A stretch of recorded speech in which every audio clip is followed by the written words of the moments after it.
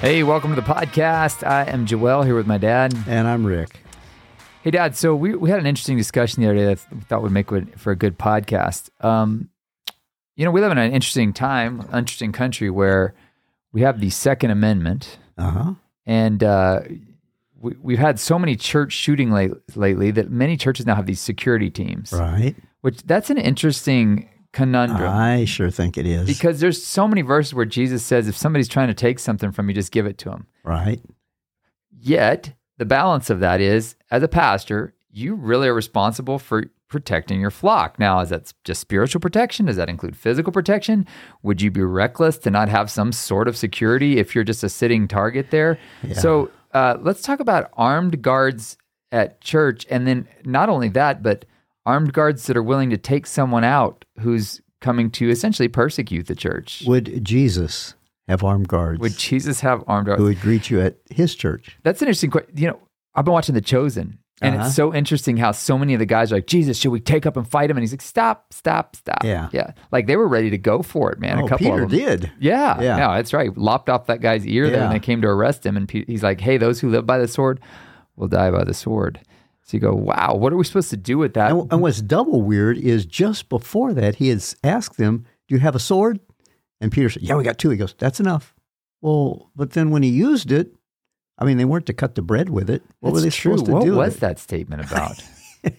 I don't know. I'm sure somebody can put in the comments below, give us explanation of that. But he asks them, do you have a sword? Yeah, he does. And then Peter says we have two. Was that after he said, I've come to beat your plows into swords into plowshares? I think that's in the Old Testament. No, and so yes, it was after it. Yeah, interesting. Okay. I think that's Isaiah. All right, so give me the answer on this. Well, it was quite a question to me. And fortunately, I wasn't pastoring at the time, so I didn't have to worry about it. We never had armed guards at the church. We just had a guy with a big club in the back, Right. No. But I thought about it, and for a long time I thought, man, that just doesn't seem right. Come on into church, and if you give us a hard time, we'll shoot you. Well, it's also, it's more than that. It's coming in, somebody trying to do damage and kill people. Yeah.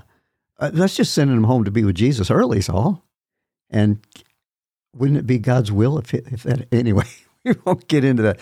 I finally came to a peace on it when I was reading a book by a fellow who, he was a missionary in some, still is, I think, in some very, very rough areas, war-torn areas. And the thing that always got me was love your neighbor as yourself, turn the other cheek. And I thought, well, how do you turn the other cheek? And how do you love your neighbor as yourself if you're going to shoot him if he comes in, But the deal is, if I love my neighbor, okay, so I love my neighbor as myself. Somebody's breaking into my neighbor's house. Can I just stand by and watch that happen? No. Yeah. If I really love him, or am I going to have to do something about that because I love him? Right. And so there's the neighbor, and then turn the other cheek. That's like if you get slapped, that's an offense. That's a humiliation. It's a whole lot different than somebody shooting up your family. So do I have to stand by and let them shoot up my family or attack my wife and then say, well, here, take my daughter too? Is that turning the other cheek? And I began to realize that turn the other cheek is talking about an offense. If somebody offends you, calls you a bad name, or even slaps you, that's not life-threatening. I don't care how hard they slap you. It's not life-threatening. It's just humiliating. And that's where he says, don't stand up for yourself in a humiliation. Which the next thing he says, if somebody asks you to carry your pack, that's a humiliating thing. The Roman officers could ask someone to carry their pack for them. Yeah. That's a great, I've never heard that before. That's new stuff from you, Dad. Well, it was from me too. New content. Okay. I got it from somebody else. I thought I knew everything in your brain, but yes. Every now and then I read something and something new comes in, So you're saying that doesn't necessarily apply across the board, but what about do not resist an evil man? Let's stop the tape a minute and think that one over. Because he says that too. He says, don't resist an evil man. But again, the idea of that loving your neighbor too is the idea of I have a responsibility to care for my neighbor. I have a responsibility to care for my family. And as a pastor, there is a responsibility to care for your people. Right. I would say physically as much. All right, so let's look at that. So it's under the heading retaliation. Mm-hmm. That's what they put for the ESV. You have heard that it was said, an eye for an eye and a tooth for a tooth. But I say to you, do not resist the one who is evil. But if anyone slaps you on the right cheek, turn him the other also. Okay, so that precedes this idea of offense. And if anyone sue you and take your tunic, let him also have your cloak as well. Also offense or someone trying to take something from you. It's not like taking your life. Right, it's not taking your life. And if anyone forces you to go 1 mile, go with him 2 miles. Give to the one who begs from you and do not refuse the one who borrows from you. So you're right. There's no reference in here to say life and death situations. Yeah, and that is, I mean, that's where it gets tricky sometimes, because a lot of this faith we believe and what love looks like is very nuanced. We want it to be very black and white. Mm-hmm. That's why I'm convinced, again, something I talk about in the book, Connecting the Dots, that there is no formula. There's only revelation. Yeah. We want to have some sort of a filtered algorithm. We can stick it in the algorithm and see what the answer is. Yeah. But love requires nuance, and sometimes God will say, I need you to go along with this person. Go ahead and carry the pack there for them because, again, he says if they ask you to carry the pack example, but there's going to be some times where love looks like, I'm not going to bail you out this time, because love is letting you reap the benefits of your decisions. And that's where it gets really, I'd much prefer a formula. Yeah. But that's where it's really nuanced here, because we get this kind of blanket idea of that, like, you're just supposed to be a total pacifist. Yeah. And I read a book by Tolstoy. He said that why he's a pacifist. It's called The Kingdom of God Within You. But he had some kind of flawed arguments in there that were kind of resigned, just pure resignation, instead of like standing up for what was right. Because sometimes you do have to stand up for what's right. And so it's nuanced. It's not a formula. If you truly love, there are going to be things that you will hate and that you will attack. If I truly love my wife and you start going after my wife, I'm not going to stand by and go, well, I got to love you too, brother, so I'm not going to resist you.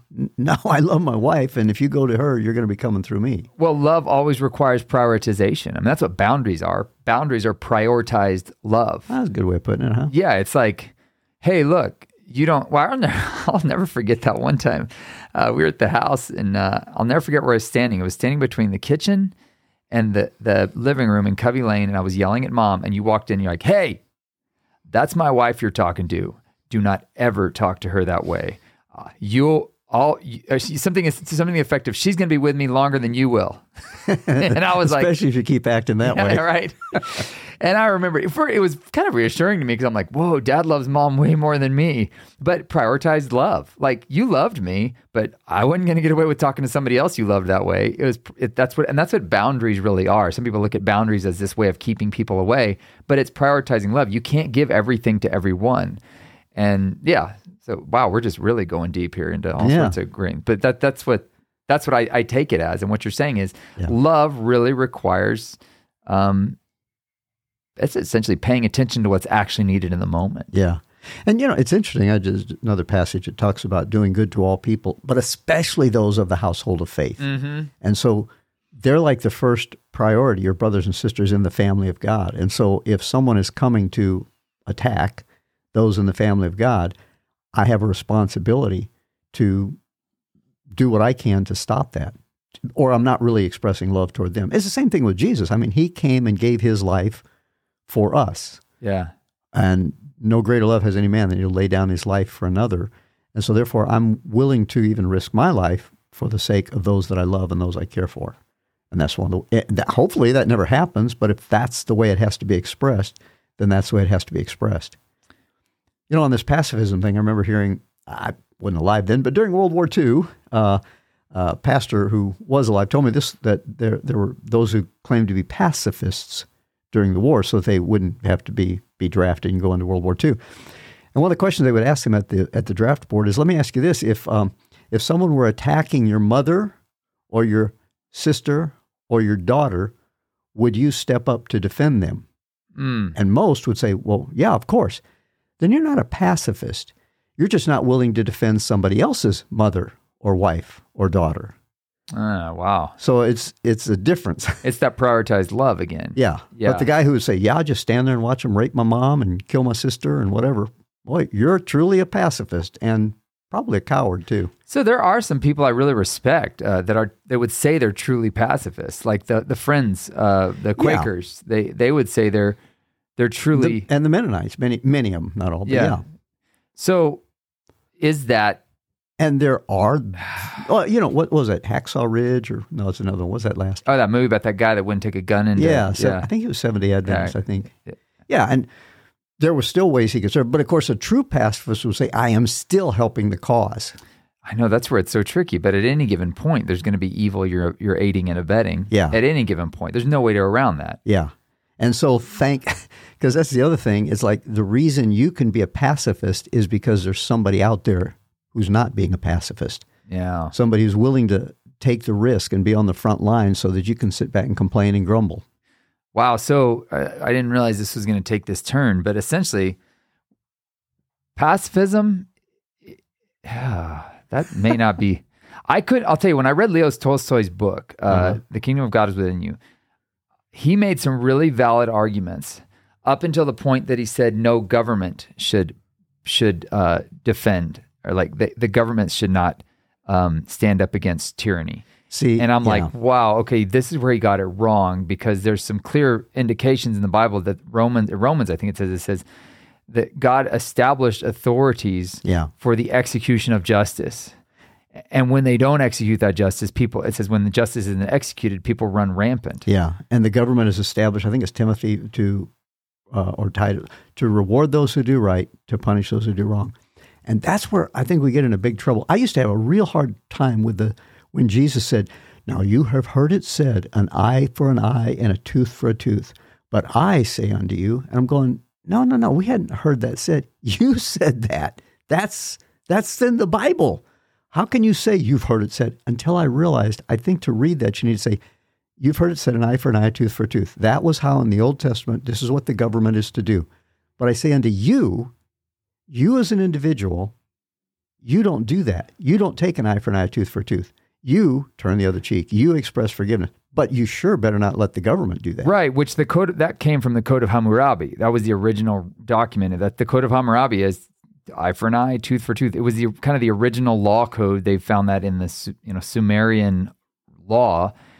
So that has been the code of what a government's there to do. Yeah, and a government is required to do that for the protection of its people. Right. So, and this is where it's interesting. Boy, we're going really big politics stuff here, because really, when a government can't defend, that's the beauty of the Second Amendment in many ways, is that it allows people the freedom to defend themselves. Yeah. With a weapon. Well, because again, even at the fastest police response, if you live across the street from them, you may not be able to call them in time. Yeah. And they may not be able to get there in time. Well, and I mean, even now today, where they can geolocate you and stuff like that. Yeah. Where if somebody's in a church shooting them up, you're like, hey, by the time they show up, the guy's probably going to have leveled the whole church. Yeah.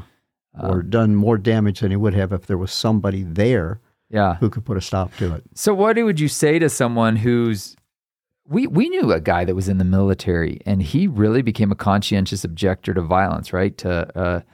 And he had to step, did he resign from the military? What did he do? Rodney? No. Oh, did Rodney do that too? Well, we have a friend he was an MP, and they gave him one bullet, but he couldn't use it. It's kind of a...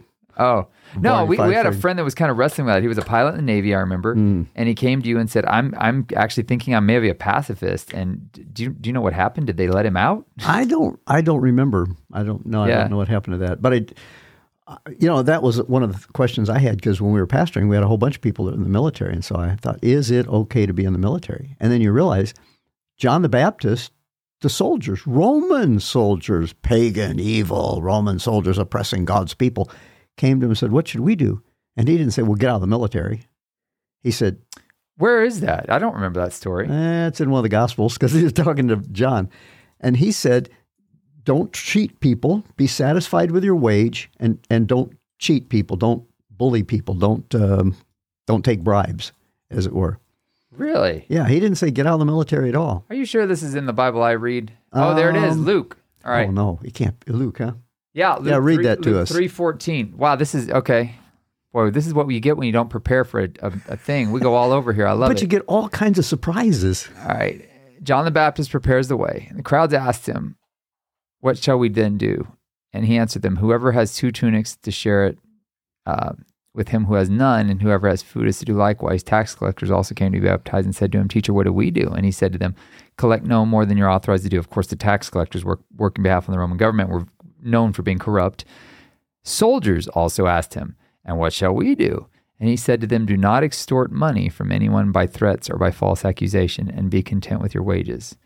As the people were in expectation, and all were questioning in their hearts concerning John, whether he might be the Christ, John answered them all, saying, I baptize you with water, but he who is mightier than I is coming, the strap of whose sandals I'm not worthy to untie. He will baptize you with fire. So is this still Old Covenant? Because, Jesus hadn't truly showed up yet. Well, let's go to the New Testament. Who was the first Gentile?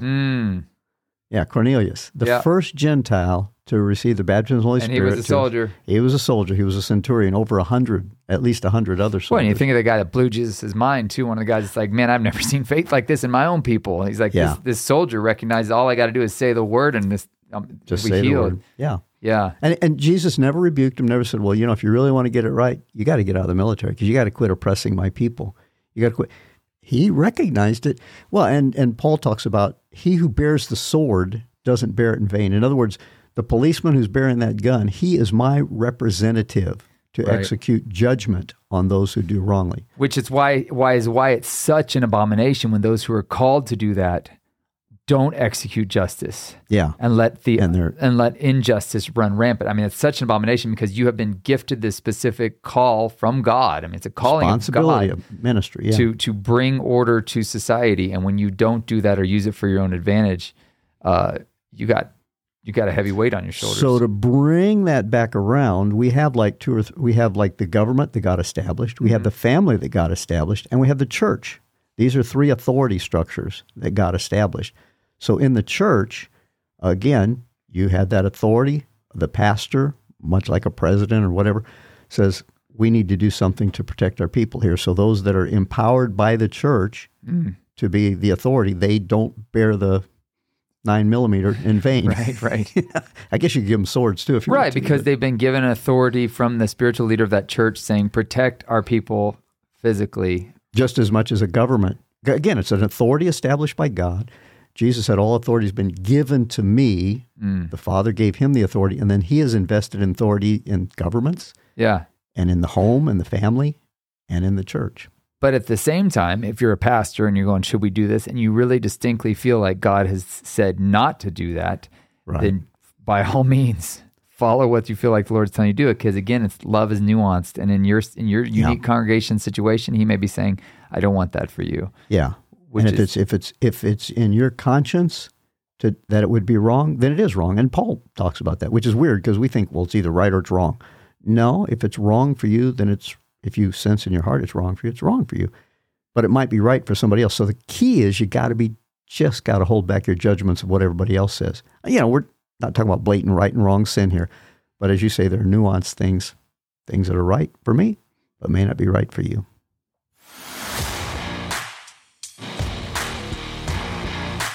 Thanks for listening. Please consider sharing this with your friends on the platform of your choice. For more from Joel Malm, visit joelmalm.com. For more from Rick Malm, visit rickmalm.com. Our podcast music was produced by Alex Burleson.